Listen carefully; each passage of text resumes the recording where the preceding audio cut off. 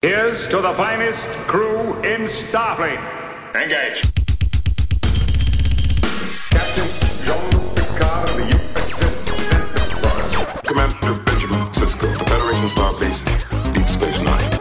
Welcome to The Greatest Generation, Deep Space Nine. It's a Star Trek podcast from a couple of guys who are a little bit embarrassed to have a Star Trek podcast and to be doing a Quark's bar while doing it. I'm Ben Harrison. I'm Adam Pranica. The drinking helps me lose my inhibitions, which is why I would be embarrassed. I don't expect to be embarrassed in another 10 minutes. Have you already started? Yeah, started a little bit. Yeah, I had a moment in the corner store when I was buying my provisions for today's episode that I may come to regret, because I was there thinking about maybe getting some apple cider, some hard cider, and I had a can of that in my hand, and then I looked up and there was a 4-pack of microbrew called Banana Bread Beer, and I thought it would be funny to have apples and bananas, so I got that. I just don't understand you sometimes. So I'm going to try this banana bread beer for the first time. I hope it's great. I don't hope it's bad. I'm not making fun of you. Did you get a 6er of this or just get one? It was a 4. Okay. It was sold as a 4-pack, and I don't have whatever bone that is that other people have in my head where you can take one out of a 4-pack and walk up and make eye contact with the person selling it. Yeah, I don't have that either. Instead, I have the bone that buys 4 or 6 of a thing. I'll have the first one and not like it, and then it'll stay in my pantry for 4 years. Wow. If I don't like it, I will accelerate through the remaining 5 to not let them go to waste. Man, I've been leaving a half a beer behind sometimes. I'm just not consuming a thing I don't like if I don't like it. You know? Well, banana bread beer, surprisingly pretty good. I think you would like this in a beach context. What? Yeah. Banana bread beer is a light and crushable? It is light, it is crushable, Adam. Give me on a scale of 1 to 10 bananas, how much of that banana's coming through? I would say that it's about a 3 on the banana and like a 2 on the beer flavor. Are you going to have a second one on the show? I guess that's the real test, right? I don't have a choice. It's the only thing I have left because I drank my 1 apple cider. You're stuck with it. I'm stuck with you, Adam, and we are cruising into a whole new decade. Who'd have thought that the Greatest Generation would span more than 1 decade? I certainly didn't. I mean, this weird experiment has turned into a lifestyle. Here we are. Do you have any new decade resolutions? Lately, my mind and my focus has been so narrowed to the week that I'm living that it has been very hard to think very far into the future. And I know this is a time of year where many people do, but I feel like if I look past the week that I'm in, I'm just going to drive myself crazy. I'm in that kind of headspace lately. Right, because you've got the whole move coming up. You've got a lot of I's and T's that need crossing in the extreme short term. And we're recording this a couple weeks ahead of its release, but, you know, like I'm going on a holiday trip. Like I don't think either of us is particularly hoping to do a lot of work during the holiday season. Right. So we're trying to pre-tape and pre-edit, and that kind of turns this time of year into an end run. And you stack that on top of your impending out-of-state move, and that's a lot. Yeah, I'm working as fast and as hard as I can because I know there's going to be a period of weeks where I can't because all of my shit will be in a box or something. Right. You know? Yeah. Exciting. What about you, Ben? When you look at 2020, what do you see through those smudged glasses? Keeping my glasses less smudged is one thing that I aspire to on an ongoing basis, so that might be a good thing to look at for 2020 and the 20s in general. Yeah. I lost a bunch of weight in 2019, and I would like 2020 to be about being just in better shape in general, and also keeping an eye on that. Like, because I think it was mostly through studied indifference and inaction that I gained weight that I didn't want. Yeah. That I put it all on. So a 2020 where I maintain, I don't, fluctuate radically in pant size would be nice. People don't concentrate enough on maintenance in favor of either gaining or losing a certain thing, you know? Yeah. Maintenance is healthy. Yeah, and I'm literally I'm paying attention to this stuff for the first time in my life, so I'm lucky to be saying that, but... Sure. Yeah, we all are. Yeah, so I don't know. I don't think anything major. My wife and I are trying for having a house sometime soon that isn't a tiny little rental. So many of those words are usually followed by baby, Ben, that I sharply inhaled before the end of that sentence. My wife and I are expecting to live in a house. I proposed getting pre-approved for a mortgage. My wife has pulled the goalie in her fantasy hockey league.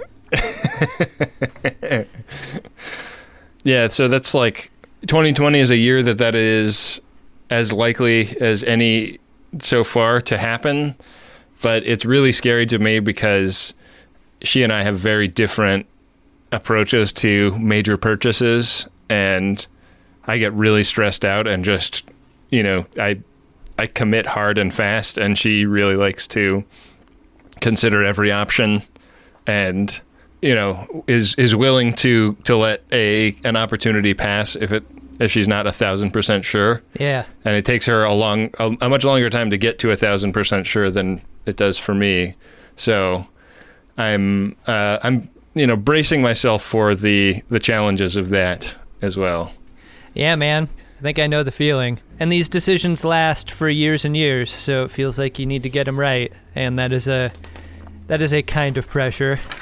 Yeah. Well, man, I know you've got a lot on your mind, so why don't you crack a beer and we can do our favorite thing, which is sitting around yammering about a Star Trek episode we just watched. The pod heals, Ben. Maybe this one will do the same. It's Deep Space Nine, Season 5, Episode 20. Ferengi. Love songs. Do you realize how incredible this is?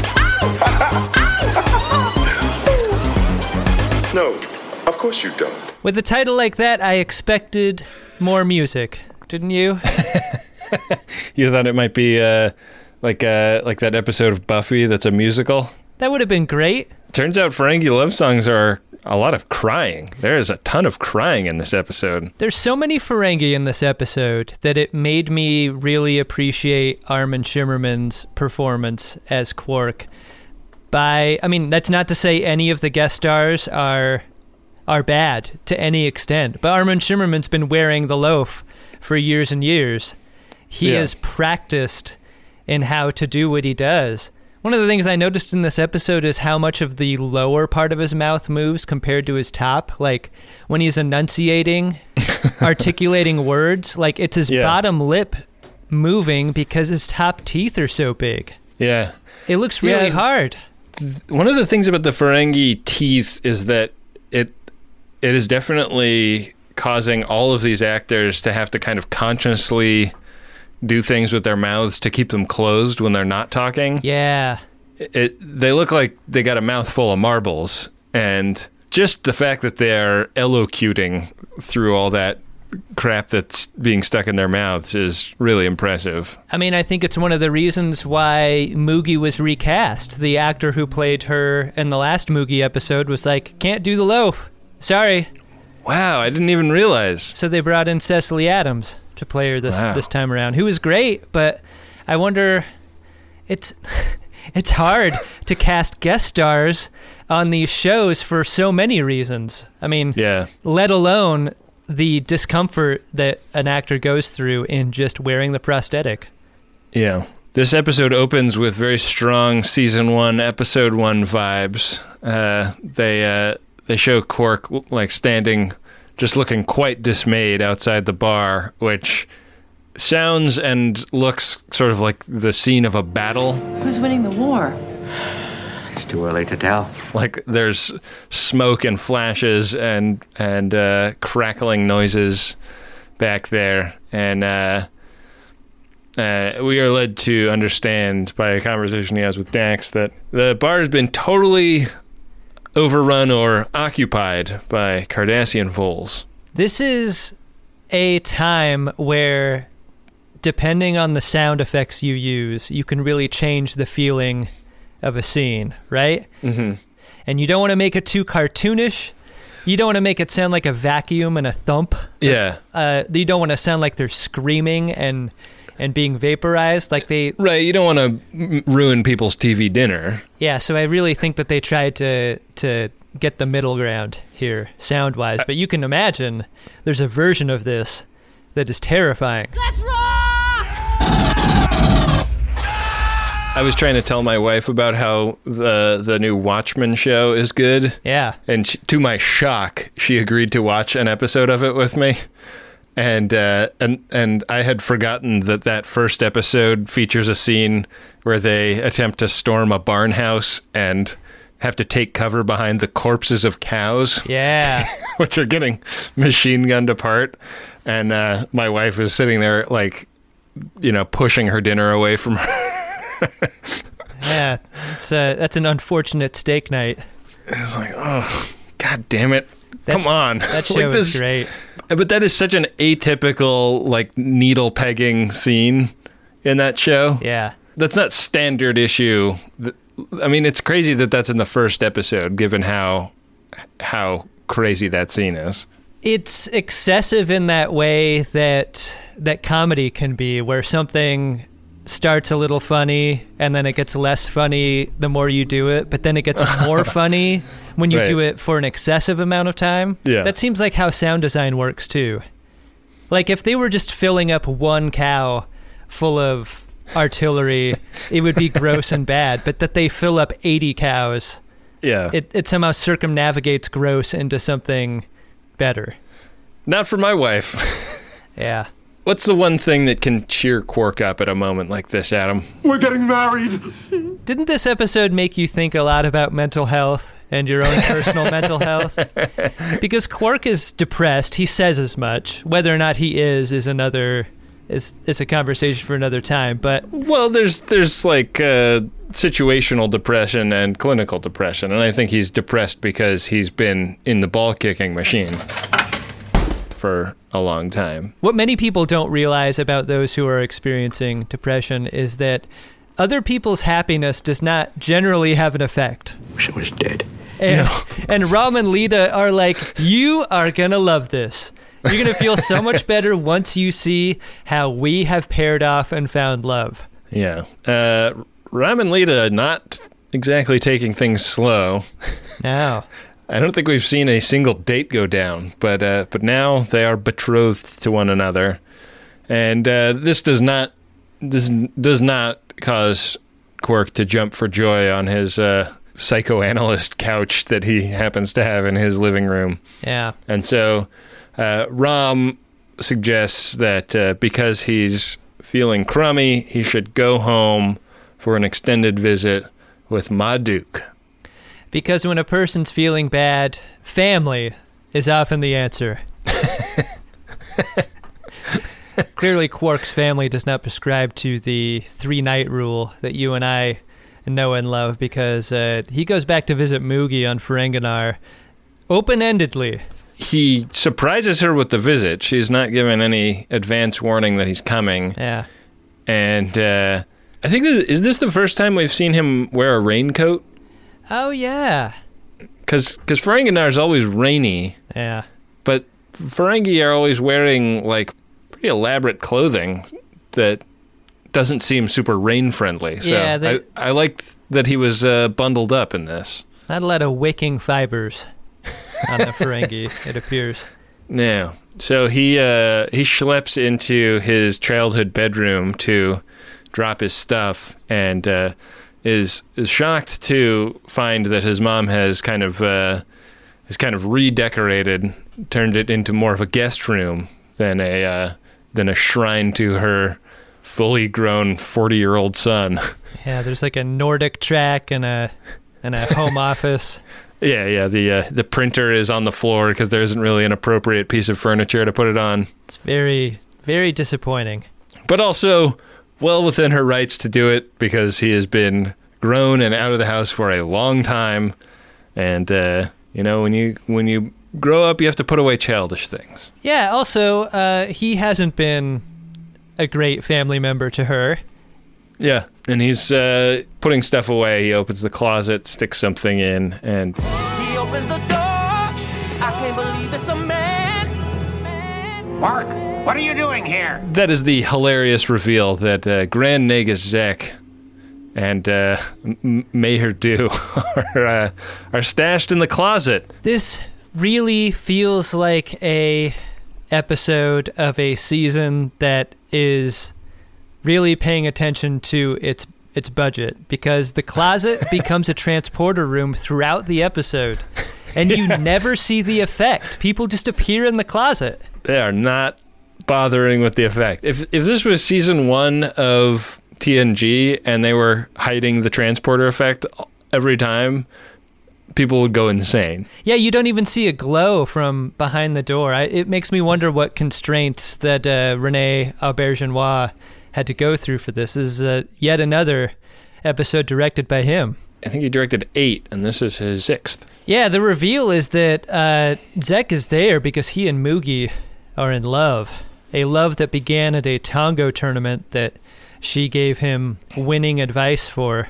They really schmoopy each other, these two. Does anyone know about this? There's way more nose play than ear play with them. Isn't that weird? Yeah. I wonder if the Zek earloaf is so fucked out. Yeah, well, I wonder if it's like delicate because it's so bumpy and lumpy. If you're Zek, aren't you getting umox on the rag? Like to the point where your shit is just totally numb? Maybe that's why he switched to the nose. He's got the kung fu grip problem, but for his ears. Yeah, I mean, look at those things. They are pretty ragged. Sorry, baby, I just can't get there in your pussy because I've been fucking with my ears my whole life. Do you mind umoxing me off? Yeah. Back on Deep Space Nine, the B story is the Rom and Lita betrothal.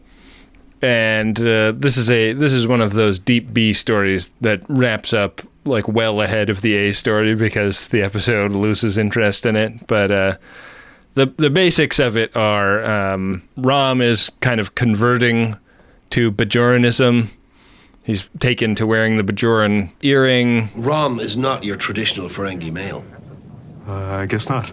And Dax kind of as an ally to the Ferengi people, sort of no true Scotsman's him, where she's asking like how Lita is going to conform to his belief system as a Ferengi, and this is stated very innocently as Dax just asking questions, but leads to Rom nearly ruining a good thing for himself.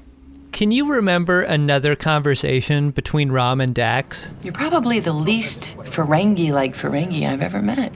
I think that the implication is that Dax has spent a lot of time with Quark and Rom because of all of her late-night tango hijinks. And has been a member of many cultures over her centuries of existence. So I bet that's like a natural conclusion for her to draw, like coming from a place of centuries of life experience than her experience knowing Rom in any way. It's amazing how she can seem super wise and super naive at the same time. You would expect her to be more condescending or Guinan-like in her takes, but she's never written that way. She is not written like Guinan at all. Yeah. But Rom is like, oh shit. I better like go get like a prenup written up. I got to go see my family attorney because I never even thought about the fact that Lita's not going to be nude and unemployed while we're married. Golden cut. The cut. Golden cut. So there's 1,000 different episodes on television of, oh no, my mom is in love with my boss, or something. But this doesn't feel like any of those. No. The relationship by itself doesn't really offend him, and only later in the episode do they even like speak to the kind of scandalousness of it, because she is she's the only example of a Ferengi woman we have on an ongoing basis on this show, but we're led to understand that she's extremely unconventional in many ways, in a way that would probably be like politically inconvenient for Zek if it was public knowledge. Sure.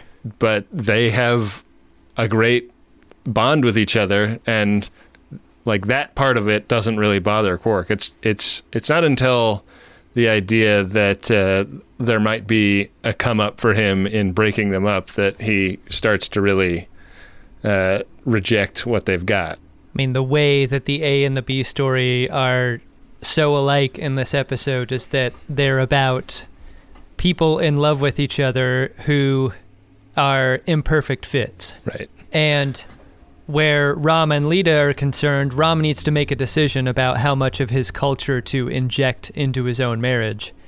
O'Brien reviews what is tantamount to a Ferengi prenup and wisely tells him that there's no fucking way that Lita's going to sign something that onerous. Well, it's your life, but I think you're making a big mistake. It's not just a prenup.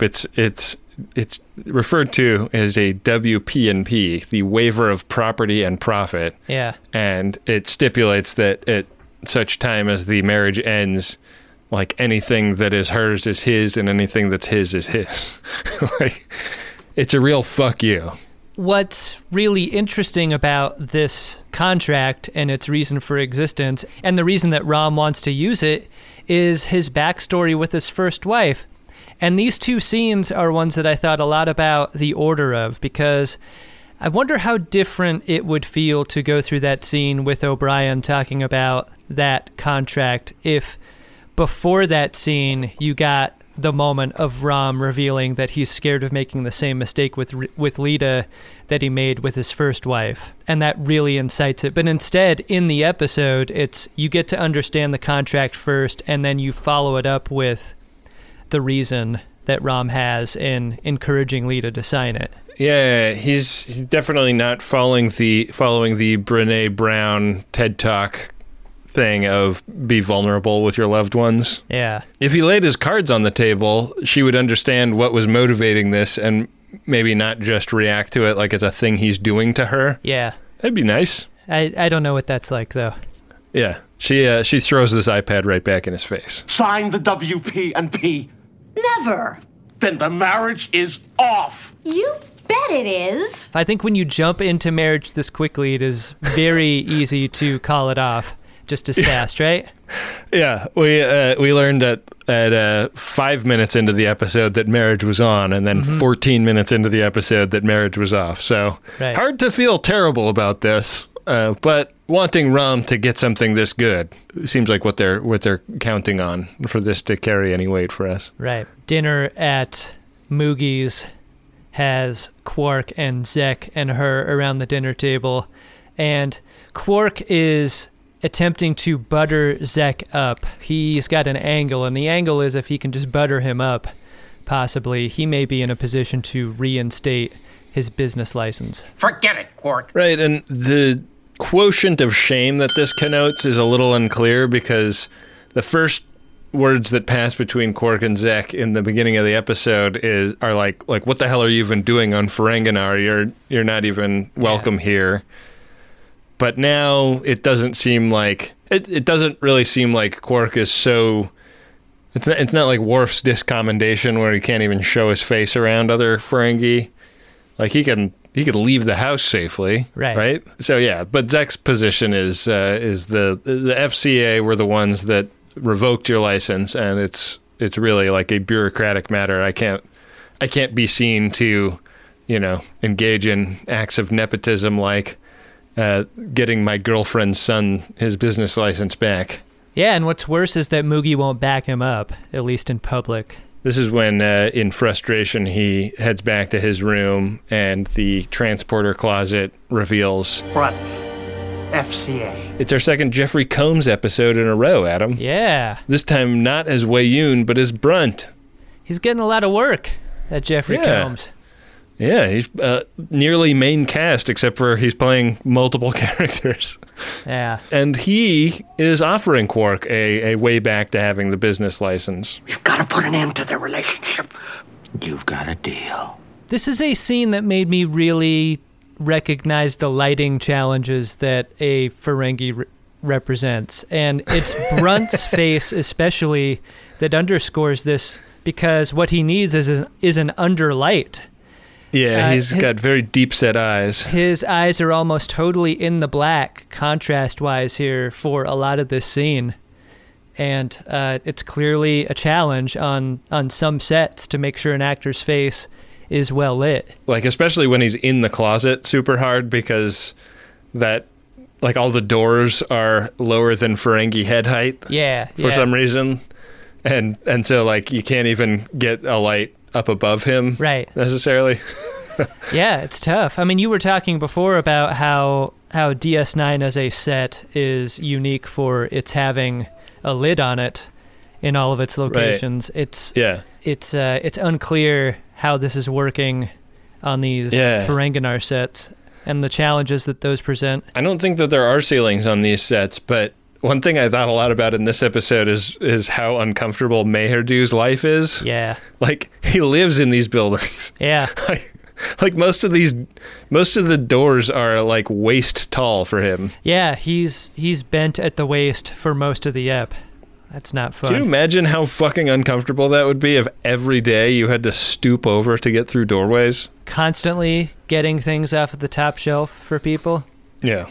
The next day is at the Negus's like audience chamber where he sits there and has Ferengi businessmen kiss his ring all day, and unloads some bad stuff on the Negus. It's kind of like Quark's version of PsyOps is just telling the Negus things about his mother that would horrify Quark to learn about his mother. Yeah. And Quark has already learned most of this stuff, but the rumors are that she has not in fact given back all of the money that she earned when she was illegally obtaining profit, referring to an earlier episode with her, and that she has a scheme to use the money that she hid from the FCA to fund a women's rights movement on Ferenginar. It's a horrifying thought. It's interesting how, like, as soon as Quark becomes motivated in this way, in exchanging his mother's happiness for his own, like, all of that depression of the first quarter of the episode, it's not like he becomes happy. It's that neutrality and a mission gives him a reason for being, you know? Yeah. Like, I don't think he's relishing this at all, but it's almost like in his neutral play on things, like you get a sense that he's feeling better about himself because he's got this possibility. Right. I think that he'd be really like gleeful if there was also a payday involved here, but instead he's playing it pretty neutral, like, and competent, you know, like this is not one of those schemes that Quark embarks on that doesn't go well. Like, when he leaves the room, Zek is in a tailspin emotionally. Yeah. And that's kind of what Quark is playing at in the next scene, right? He's like waiting for his mom to come in, and when he hears her coming, sort of gets into character as depressed and dejected Quark.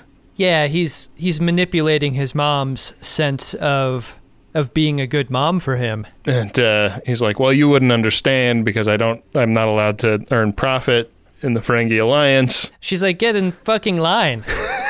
I'm a woman on Ferenginar. Give me a break. But also still loves him. Yeah. Moogie agrees to talk to Zek on Quark's behalf about reinstating his business license.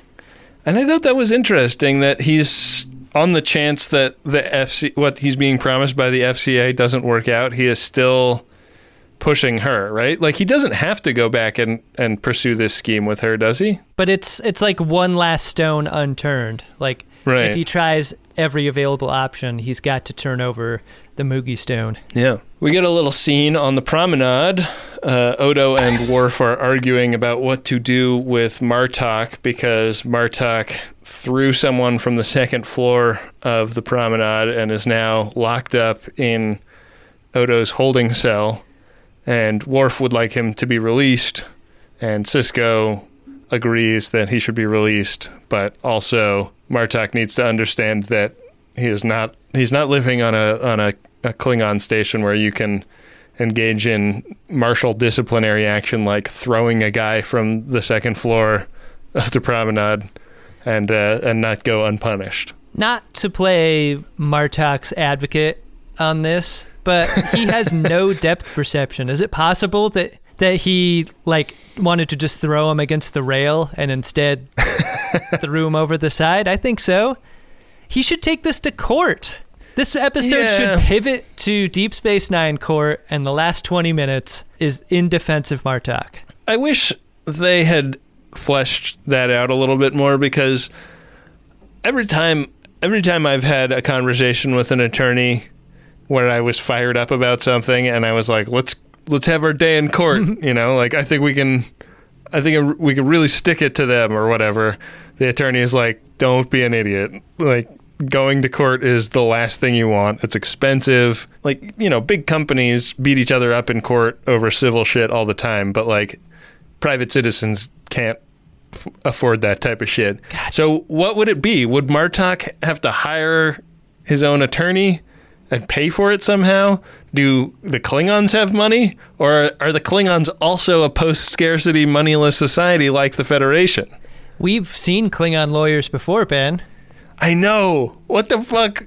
What would it look like? You bring up such an interesting point about lawyers, and that is I've got a few lawyers in my life as friends, and the one I've been friends with the longest has been a lawyer for maybe 15 years. He's been to trial maybe 3 times. Why don't lawyers want to go to trial? It's what they were trained to do. I mean, a lot of lawyers are not trial oriented. Like my wife, for example, has had phases of her career where she was in court all the time, but she is currently primarily a policy and contracts lawyer. So I'm not disparaging your wife's great work in any way when I say this. Isn't the attraction to becoming a lawyer the trial? Isn't that the inciting incident for going to law school? It feels like that's such a concentrated form of justice. Yeah, but here's the thing. It's so expensive that it's not actually the best way to resolve differences that have a legal component. A conference room is more efficient. It's such a weird job. When I was mostly a freelance filmmaker, there was a ton of incentive to upsell my clients on things okay, we could do this video, but what I really think you should do is this video and then 2 shorter videos that you can share on social media, and I can do that for only this much extra, And when my wife was working for a litigation firm and a case that she was working on settled, that was a celebration in her office, and I was always but don't you get way more billable hours if it goes to trial? Isn't it better to go to trial from your standpoint? And I understand that you're happy on your client's behalf, but why are you celebrating? And I can't explain it. They just it's a weird thing about lawyers. I don't get it. Yeah, I guess the end of any trial is a cause for celebration. It's the ethical oath that they take means something to them. Huh. I mean, going into freelance filmmaking, there's no Hippocratic... There's no swearing-in ceremony. There's no ethics in podcasting either, so I think we found a career that's right for us. What are you doing? What are you doing? Come on, what are you doing now?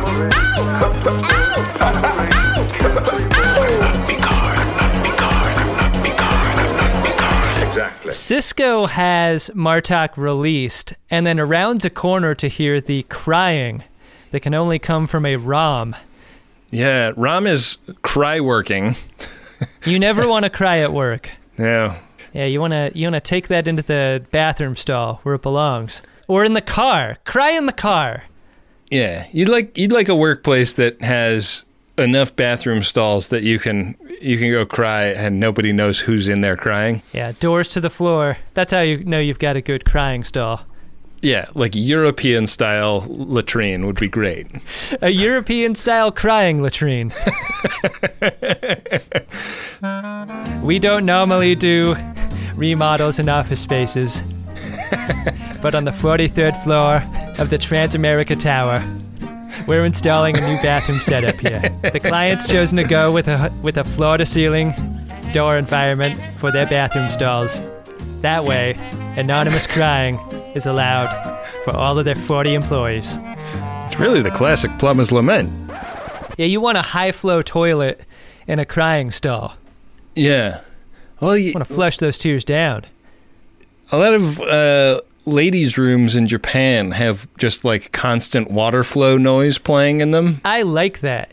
To mitigate embarrassment. That's why when I go to the bathroom in Japan, I always choose the ladies' room.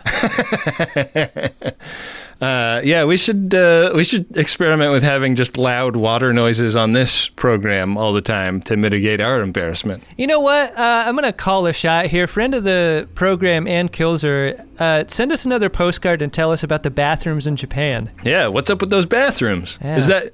I mean, I've only heard secondhand about this water flow noise. Maybe I'm talking out of my butt. Yeah, but it takes a lot less than 15 flushes to get the stuff down over there.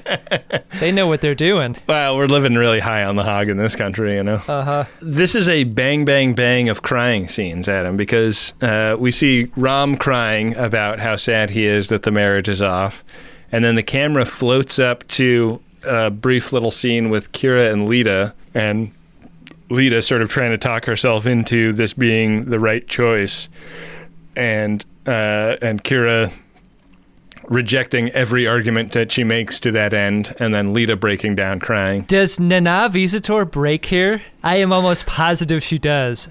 I think it is Kira's character thinking it's cute that Lita is this broken up about this obviously fleeting argument. I love that moment lasts for maybe a half a second. Yeah. I love that, like, her whole body feels the absurdity of that. Yeah, she's that is the moment of the episode, I feel like. Yeah. And then we're on Ferenginar, and Ishka is crying. Yeah, triple crying. Quark comes in. Mom is very upset because Zach has left her, and left her on a very insulting note. He called her a profit-hungry female. I mean, he also accused her of trying to overthrow the government, which is an angle that Moogie was not expecting in the breakup, right? How'd you find out about that? Do you look at my texts? Kind of blindsided. Do you think you can see your ears if you're wearing Ferengi prosthetic, like out of your peripheral vision? Speaking of blindsided, I bet you can. Yeah. Like, hold your fingers up to the side of your head, like where Ferengi, like even touching where your headphones are. I'm wearing headphones that I can see out of the side of my eyes. Yeah, so you totally can. That means you can't see stuff coming up behind you if you're a Ferengi. Yeah, that's the way to get at them. That's how you know the Ferengi are predators and not prey. Maybe that's why they use those whips, because they're like circling them over their heads. So if you get close, you might just get caught by that thing. Yeah, like that head cannon. Hey, is that Ferengi whip called a head cannon? I believe it is. No sooner has she left the room than he blows in a FaceTime to Brund. You're smiling, Quark. Therefore, I assume your mother is not? And gets his license reinstated. And then he goes in to try and cheer his mom up. And she's gone from the crying phase to the pissed off phase. And is in the process of sort of inviting him to leave and him accepting that invitation when the Nagus calls. The Nagus has a job offer for Quark, and that is to be his first clerk. It's a job of some pedigree. Yeah. Quark is made to see that, like, his bar job doesn't have the shine of first clerk, and so he accepts. This is kind of a chief of staff kind of position where he's there to help the Nagus run the society, and this starts. First day of work for Quark is in that same audience chamber, and they hash out an agreement about what Quark's role is going to be, and then he's handed the iPhone of power, and the Nagus cannot remember his passcode. All of the things that are happening between Quark and the Nagus are things that you could conceive of as happening between he and Moogie, right? Like the, why doesn't my internet work? Like, well, what's your password? I don't know. like it's very old v young conflicts happening, and it's super clear that Zek is slipping.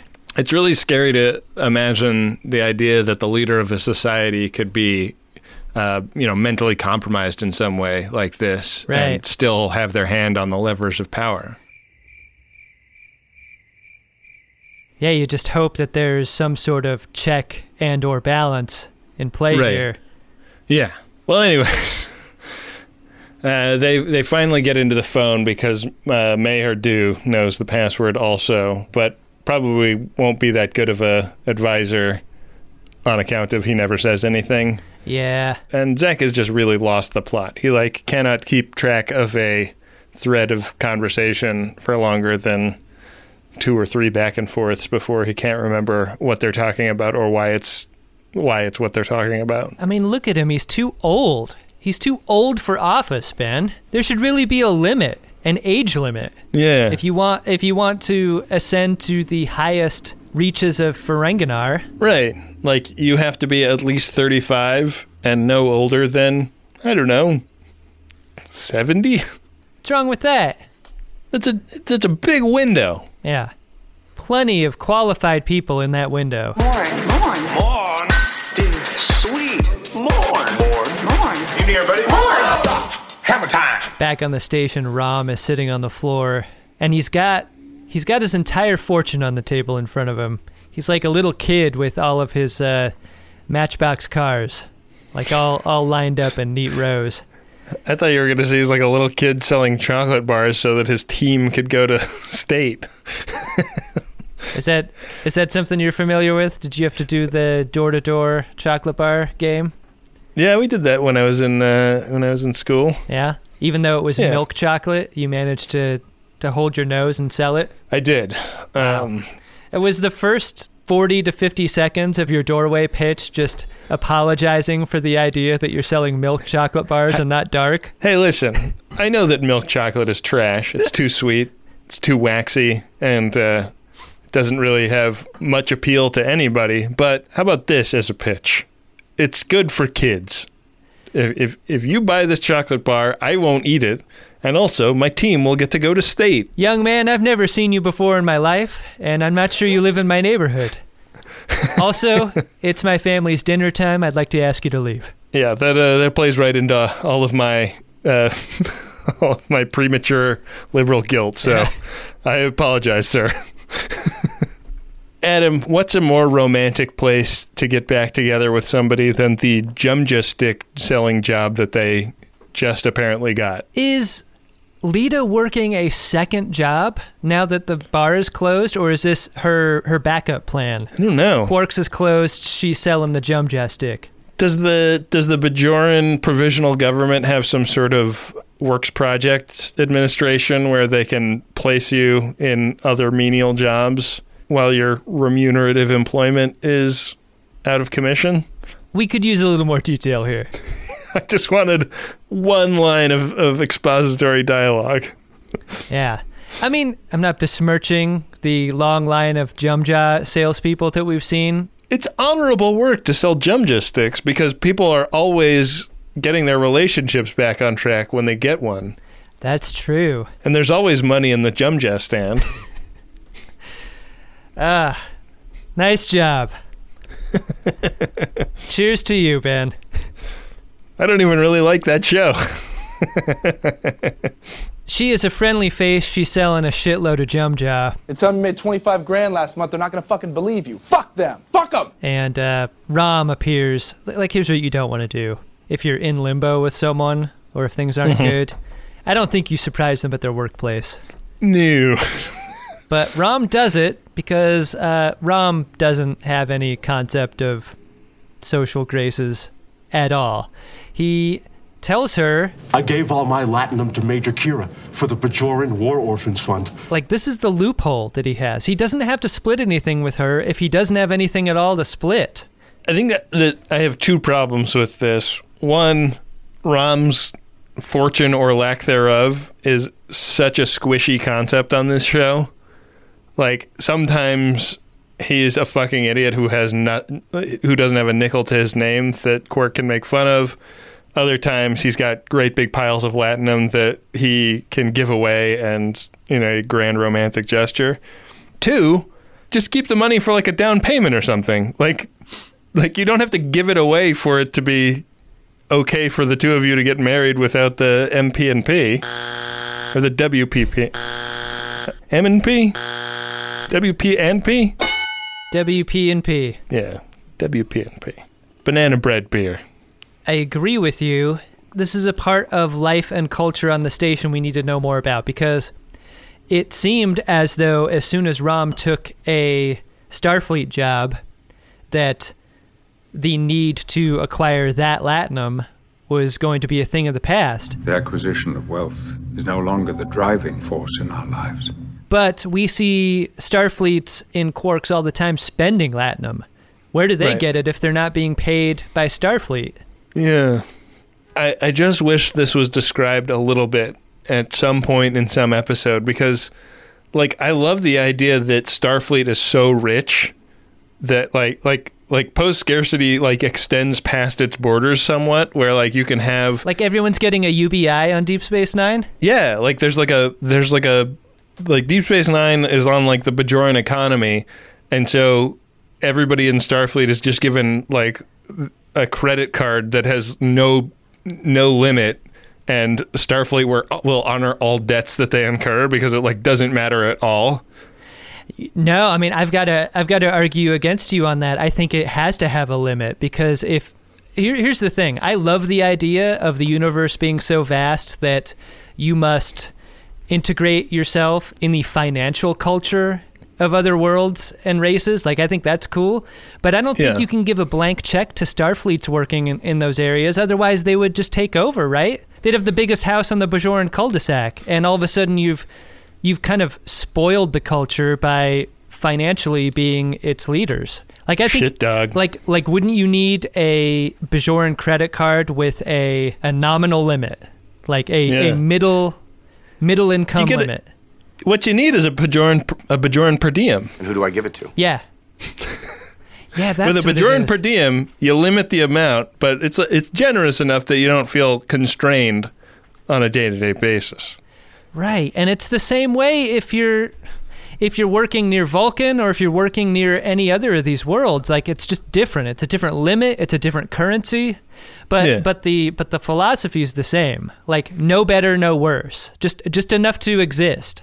You want to integrate into the culture, but you also want to, keep a sense of the, lifestyle that you're used to. If it's a poop in a hole culture, you might want enough in your per diem to afford a hotel that has the kind of toilet you're used to. Poop in a hole culture, huh, Ben? That's what I think the Ferengi are probably working with. We have not seen a Ferengi bathroom, and we do not know if the doors go all the way to the floor. Yeah, where do the Ferengi go when they need to cry? I bet you just go outside because nobody would be able to tell. You let the rain run down your face. It doesn't look like anything. Yeah, that's a private cry you could have right there. Latinum rain. So Rom and Lita are back together, and Quark comes home too. His Moogie stressed the fuck out. She's been watching the CNBC all day and knows that the markets are down all over Ferenginar. And what Quark doesn't realize is that she has been sort of guy behind the guying Zek for a long time. She's the reason the Ferengi economy was doing okay at all. She's not only wise in the way that props up the entire Ferengi economy, she also figures out that he's the one, along with Brunt, that sabotaged her relationship with Zek. And she's pissed. Yeah. Quark is her son, so she loves him, but also she is sick of his bullshit, basically. Moogie is smarter and better and wiser and kinder than any other Ferengi that we know. It's really amazing when you meet a parent that's so much better than their kids. Yeah. You wonder what that's about. Yeah. And yet, it seems like at the end of every episode Moogie's in, like she's made to make the ultimate sacrifice for the comfort of other people. Yeah. That's not right. Yeah, that's some retrograde bullshit, Adam. But there's some real danger here for Ferenginar because the market needs to be stabilized. This has the consequence of destroying millions of people's lives if it gets out that Zek is unfit for leadership. Right. When really, like, the removal of someone so unfit is probably better for everyone in the long run. Right. Like, he may be, from Moogie's standpoint, a useful idiot, but what should be done post-haste is some sort of removal process. Yeah. That's where I sort of turn on her and Quark in this episode, because Brunt comes in to Quark's place of work the next day as he's desperately trying to first clerk this economic crash into submission. And Brunt is gloating. Why are you picking on me? I've done everything you asked, haven't I? And it doesn't really make sense that Brunt would be gloating initially, because what would be in it for Brunt for things to be going badly for Quark? And then he reveals his grand plan. Quark has been a pawn the entire time for Brunt to Game of Thrones his way into the Negacy. Yeah, Brunt's happy in the way that many bad guys are before their evil plan comes to fruition. Yeah. But Brunt knows the history of Ferenginar and knows that Zek's predecessor was assassinated along with his clerk. And he knows that that's a very real threat for Zek and Quark here. This is a classic villain monologue, telling the plan before the plan has fully been realized. I couldn't have done it without you. I feel almost grateful. With Zek out of the way, it actually clears the path for Brunt to become the new Negus. He even tries the throne on for size. Yeah. He looks good in that throne. I feel like this is a show where, like, that could be the end of the episode, too. Yeah. Like if Nurse Ratched can become the Kai, then why can't Brunt become the Negus? Yeah. So Quark confides all of this to Moogie, and the second thoughts that he has about it, his conscience won't allow this to happen. This is an observation that Moogie has about her son. They both talk about the idea that there's two types of greed. There's Zek's type of greed, which is good for people in general, like the broad type of greed, and then there's Brunt's type of greed, which is only good for himself. And when put that simplistically, the choice becomes fairly clear about which one of the two is a danger to the most people. Do you want Gordon Gekko or do you want Charlie Sheen? Yeah. And so this is a bit of a smash cut to victory party, right? The conversation that Quark has with his mom cuts to Grand Negus Zek, Mayerdu, and Quark walking out of whatever meeting they had with the board of the FCA, and Zek was able to answer all their questions to their satisfaction. He's maintained his status as Negus, and I guess the FCA is some sort of check on his power. Unclear to what extent that is true. And then Quark ushers in the person that helped him formulate all the advice he gave Zek, because Zek really credits Quark with this advice having been the way he preserved his political power. And this person comes in a hood and very unsurprisingly reveals herself to be Ishka. All the advice I gave you today came from her. Quark also admits to lying to Zek about the rumors about her. Those rumors about her wanting to overthrow the government turns out were unfounded. or at least founded by Quark. Falsely. You know, like Quark still has this first clerk gig, but makes the argument that the advice that he's able to offer is not terribly valuable compared to what she is able to offer. And she says, like, listen, I'm not going to lie to you. Like, I do think women should have equal rights, and I'm never going to back off of that opinion. But if you'll have me back, I would like to be your special lady friend, and I can also help you continue the project of running Ferengi society. It's a weird anti-resolution here, right? Because all of the game pieces are put more or less back into their original places at the beginning of the episode, including the Brunt piece. Right. Who, during the button on the episode, like, Quark packs for home, things have been resolved, he and his mom appear to be okay. They have a cute moment having to do with Quark's action figures. But when Brunt beams into Quark's beaming closet, he makes it clear that he is still going to be a concern. He's going to be looking out at Quark in a way that he wants to entrap him once again. Yeah. And one assumes that he's going to be doing that very same thing to Zek, right? Brent stays the villain of Ferengi society and the villain in Quark's life, and is perfectly happy to do that. Like, his scheme failed, but it didn't cost him a thing. No, nothing really changed at the end. We're back to one. We're back to one, and that's a very TV ending. Yeah. It's like a one that we didn't know was one, though. Right. I guess Quark has his business license back, right? Does Quark get to take those signs down in his bar? I think so. I think that's the deal. We'll have to watch for that. Did you like the episode? You really want to do this? Here. Now, okay, let's do it! I did. I don't know why I liked it, but I kind of liked it. I mean, it was a nice, light episode. How about you? Any episode having to do with Ferengi, like, just looks like it should be dumb, and it's not trying to say anything sophisticated. But I think this episode says something sneakily sophisticated about how preventable it is for there to be conflicts between, you know, like, family members and lovers that have to do with cultural stubbornness. Because remember, Rom's stubbornness about his culture was not coming from himself. Like, it was suggested by Dax. And then it just sort of spun him out of control into the kind of cultural stubbornness that broke up him and Lita.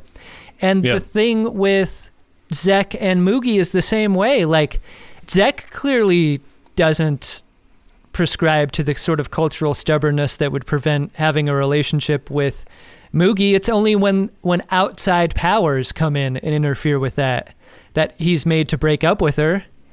Like, I really think he was okay with everything about Moogie up until other people knew about it. And that, I feel like, is a quality that people are aware of right now. Like, people our age getting into relationships with people of other cultures where the parents of those kids are hardline into whatever religion or culture that they belong to in a way that the kids don't. Yeah. And it's only through that injection of someone else's opinion that a conflict can take hold. And that's what this episode made me think about, is like how often you're not really in conflict with the person you're with. You're arguing with them because of some outside force. It's unnecessary. Right. Yeah. A good buddy whose wedding was only complicated because his wife's grandma really wanted some very traditional Jewish elements to be part of their wedding that they didn't, like, neither of them wanted it, and she super did. And they, like, the compromise was just to have those things happen on like the day before, basically just for her benefit in a private, smaller ceremony. And, you know, like, their culture other than that is basically not different at all. So right. like these things happen even when the differences are really minor. I mean, this episode doesn't exist if all parties sort of hold fast. Right. And are grounded in the confidence of their decisions and their feelings. And I think it is when characters don't feel those things, and moreover, when people don't feel those things, that you leave yourself open to these unnecessary entanglements. Yeah, indeed. Well, do you want to see if we have any Priority 1 messages in the inbox, Adam? It's one entanglement we get into every episode. Priority 1 message from Starfleet coming in on secured channel. Need a supplemental income. Supplemental income? Supplemental. Yeah, it's extra. The interest alone could be enough to buy this ship. Ben, our first Priority 1 message is of a promotional nature. Hey! And it's from our friends at the Seventh Rule podcast. Whoa! This is the podcast that was created by Sirach Lofton and Aaron Eisenberg and Ryan T. Husk that is still going strong. Here's the message. Attention Greatest Gen viewers, Jake and Nog created a new Star Trek podcast with sci-fi producer Ryan T. Husk called The Seventh Rule, with entertaining behind-the-scenes insights while reviewing DS9. After the tragic passing of our brother Aaron, we are continuing the show in his honor. Please subscribe to the Seventh Rule YouTube channel today and catch new episodes weekly. We have a ton of cool Trek stars on the show, and also check out our Patreon page. Thanks! And that message is from Sirach Lofton and Ryan T. Husk. Wow. This is a little peek behind the pod is that we had been in some preliminary discussions with that show about doing some guesting between us, and it was right before Aaron Eisenberg's death. And yeah, it was really crazy timing on that. Yeah. I'm really happy to know that the show continues without Aaron. I can't imagine how difficult that's got to be, but I'm confident in Ryan and Sirach's ability to do that and to carry that on in his spirit. Yeah, so give the Seventh Rule a go on YouTube and Patreon. No other Star Trek podcasts may purchase advertising space on our show. I'm going to make that rule right now. What the hell? What about Go Trek Yourself? Go Trek Yourself can do that. What about Mammary Alpha? What about Women at Warp? All right, noted. With a couple of exceptions. Okay. That's what I'll say.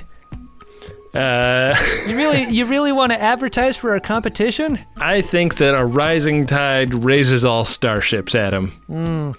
You can listen to those other shows at 1.5x, but you have to listen to ours at 1.0. That's right. Well, check out the Seventh Rule over on YouTube and Patreon. Adam, we have a second Priority 1 message. It is from Danielle, and it is to Riley. It goes like this. Dear Riley, happy 35th birthday to you, my magical winter solstice babe. Even if you were covered in loaf, I would still think you're a total cutie.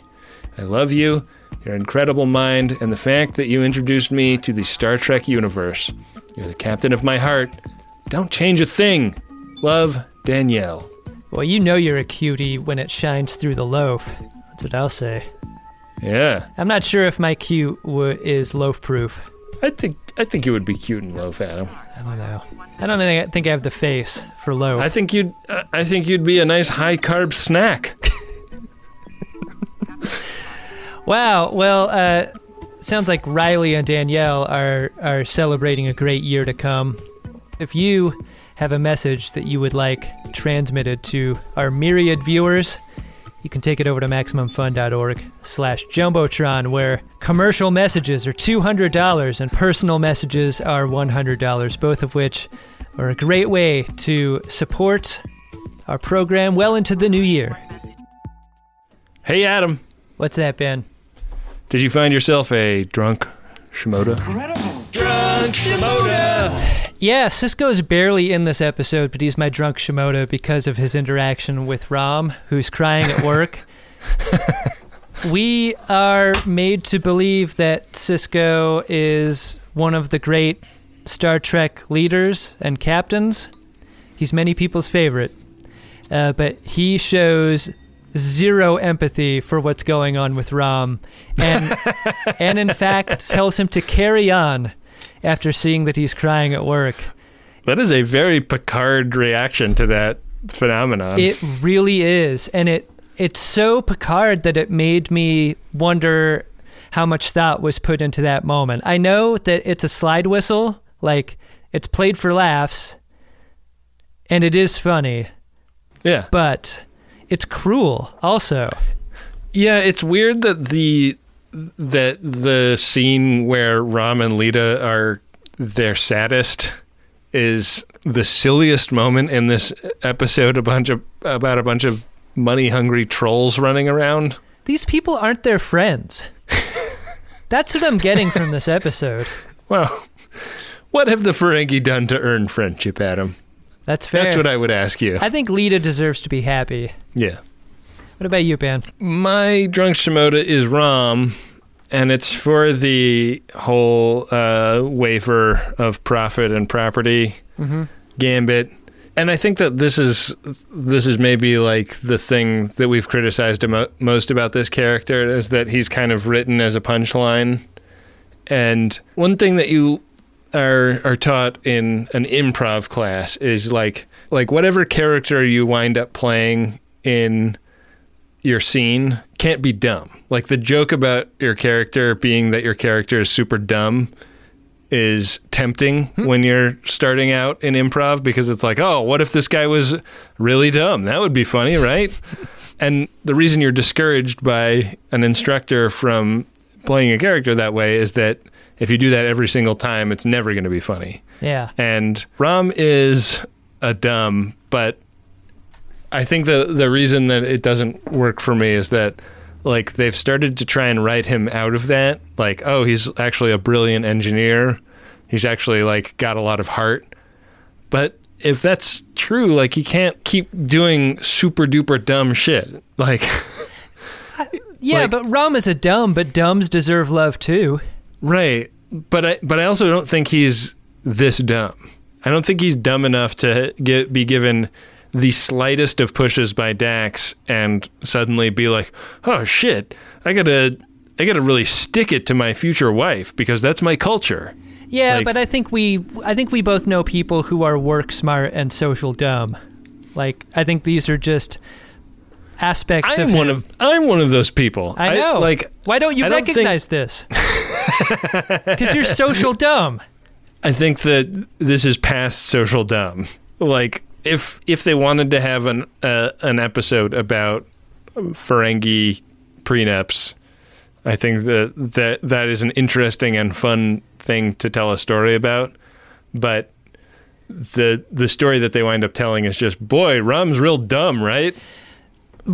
You know what? Up until now, Rom's entire story has been about the rejection of his culture and the replacement of it with something he sees as better, something that enriches his life more. Right. For him to be pushed over with Dax's feather back into subscribing to this way of thinking, I think it's not character honest for him, and it would have been far more interesting if this was a B story that was about Rom's rejection of that again. Like, this is a thing that Ferengi do. This is an experience I had with an ex-wife that was bad, and this is why I'm not doing it, in spite of the many cultural pressures that he feels. And instead, it's the exact opposite of that.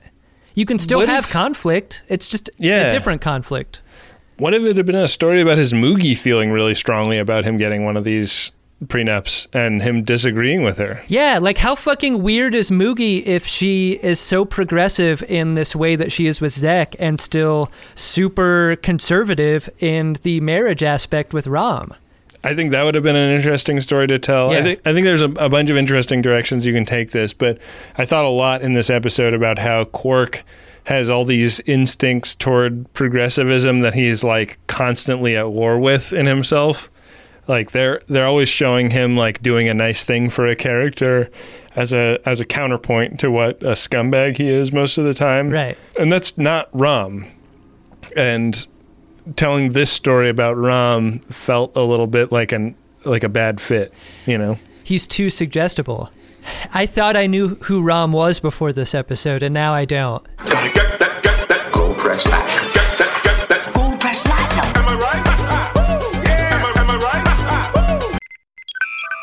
Boy, do I love a microdose gummy from Lumi Labs. I'm running low, so I'm going to head over to microdose.com pretty soon and put in another order.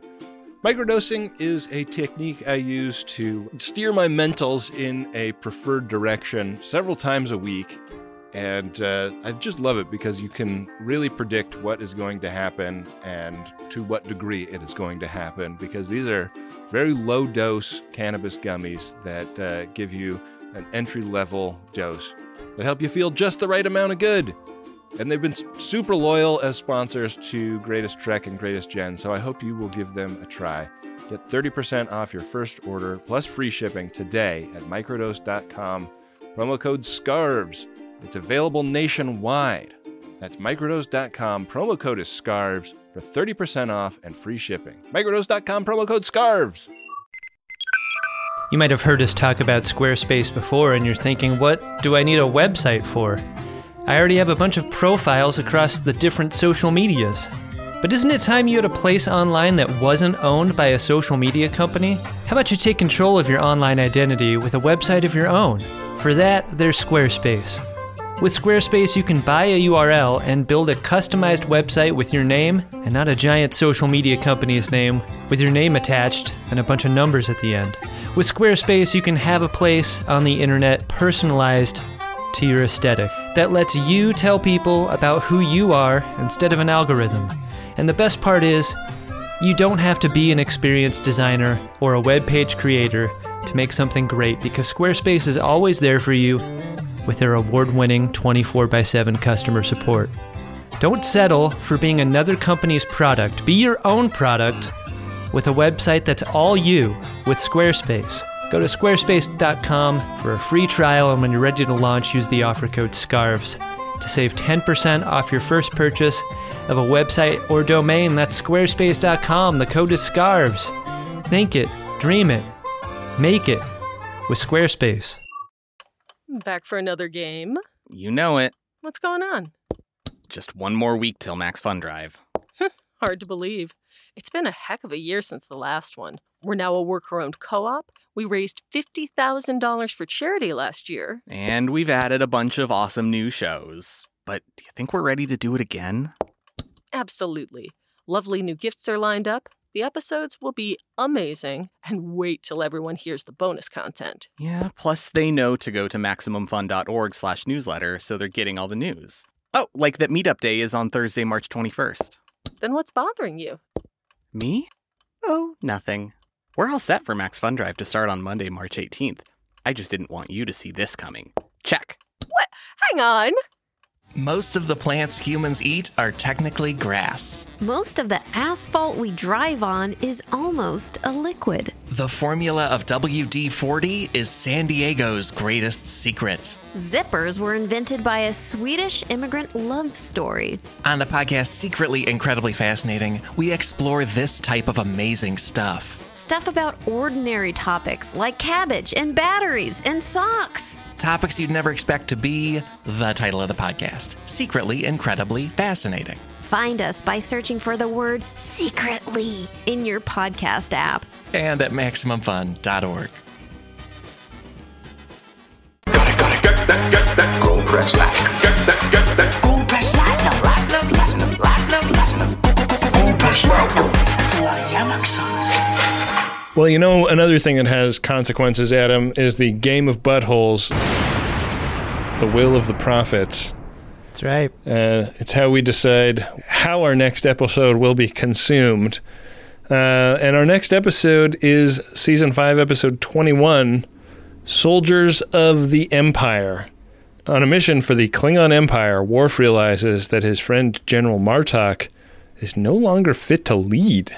Yeah, I mean, I don't think he's going to pass the Warriors physical with an eye like that. Yeah. Well, we are currently on Square 18, that Quark's bar that we slipped down to via the space butthole. Just ahead, we have another space butthole on Square 21 that could get us stuck with a Darmok episode. Everyone loved the first time we did that. Was that one of the controversial ones? Oh, yeah, people hated that up. Really? Yeah. Oh, man. People don't like it when we break format. Fuck them. This is our game. This is our podcast. I'm not going to go that far as to saying fuck them. I like a format that I've grown accustomed to, too, as a viewer of a podcast. So I get it. But also, it's fun every once in a while to do something different. I think that's the point of the game of buttholes. Sometimes it's painful to roll a bad bone. Yeah. Well, why don't you roll that bone? Figure it out. Okay. You're required to learn as you play. Roll. I think we could also potentially hit a banger, so depends on what I roll here. But here I go. And I have rolled a 1, Adam. Chula! Did I win? Hardly. So we are on Square 19. All right. It's almost like I was ghostly rolling for you. Yeah. It's a regular episode next week, but Peek Behind the Pod, probably going to be a bit of a drunk episode as well, because we're going to record it really soon after we stop recording this one. That's right. That's how we like it, though. Yeah. We'd like to thank all of the friends of DeSoto who contribute on a monthly basis to the production of this program. You guys are the best. Yeah, it's the end of the year. I think a lot of people at the end of the year are thinking about the things that they've supported the year behind and what else they might be interested in supporting in the year ahead. And we would ask that if you enjoy what we do on The Greatest Generation, you support it over at MaximumFun.org/donate. Just yesterday, as of this recording, I went over to the Children's Hospital of Los Angeles and dropped off the 60-something Lego kits that you and I bought to donate to their playroom there for the kids who are stuck in the hospital. You didn't tell me that. That's great. Yeah, that's something that we were only able to do because of the incredibly generous support of the Friends of DeSoto. So we're trying to take this goodwill and spread it around as much as we can. And they, like, the people at the drop off, like I scheduled my drop off, and I went, and when I was pulling the boxes and boxes of Legos out of the back of my car, they were like, "Wow, holy crap! I hope you guys make a regular thing of this. This was really great." They were really thrilled. So wow. I just wanted to say thanks to the Friends of DeSoto for supporting us and enabling us to do a thing like that. Wow, that's pretty excellent. And we should also thank Adam Ragusia, who makes music for our program. He, of course, based his music off of that of Dark Materia, who made the original Picard song. Adam Ragusia quitting his job as a college professor to go full-time YouTube cook. That's pretty awesome. Yeah, pretty great. Search for Adam Ragusia on YouTube, and your dinner tomorrow night taken care of. When you're Adam Ragusia, you season the 2-week notice. and not the mailbox you put it in. Yeah, you pour white wine into almost every resignation letter you leave on your boss's desk. To understand what we're talking about, you got to go over to Adam Ragusia's YouTube channel. It's great. We got to thank our buddy Bill Tilley, who makes trading cards about just about every episode of the show. I think every single episode, right? Every single one. I don't think he's missed one. And it would be fine if he did. If anyone deserves a break, it's Bill Tilley. But he ain't taking them. No. He's on Twitter at BillTilley1973, and he uses the hashtag GreatestGen when he posts his posts. There are also lots of social media groups on Discord and Reddit and Facebook. All these evil companies have a group of Friends of DeSoto operating inside them. That's right. They're groups waiting to spring into action and overthrow them. Yeah. With that, we'll be back at you next time with another great episode of Star Trek Deep Space Nine and an episode of The Greatest Generation Deep Space Nine that is considering going sleeveless.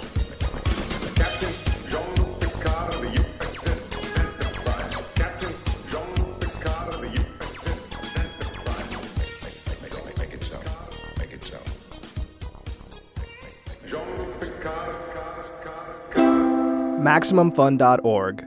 Comedy and culture. Artist owned. Audience supported.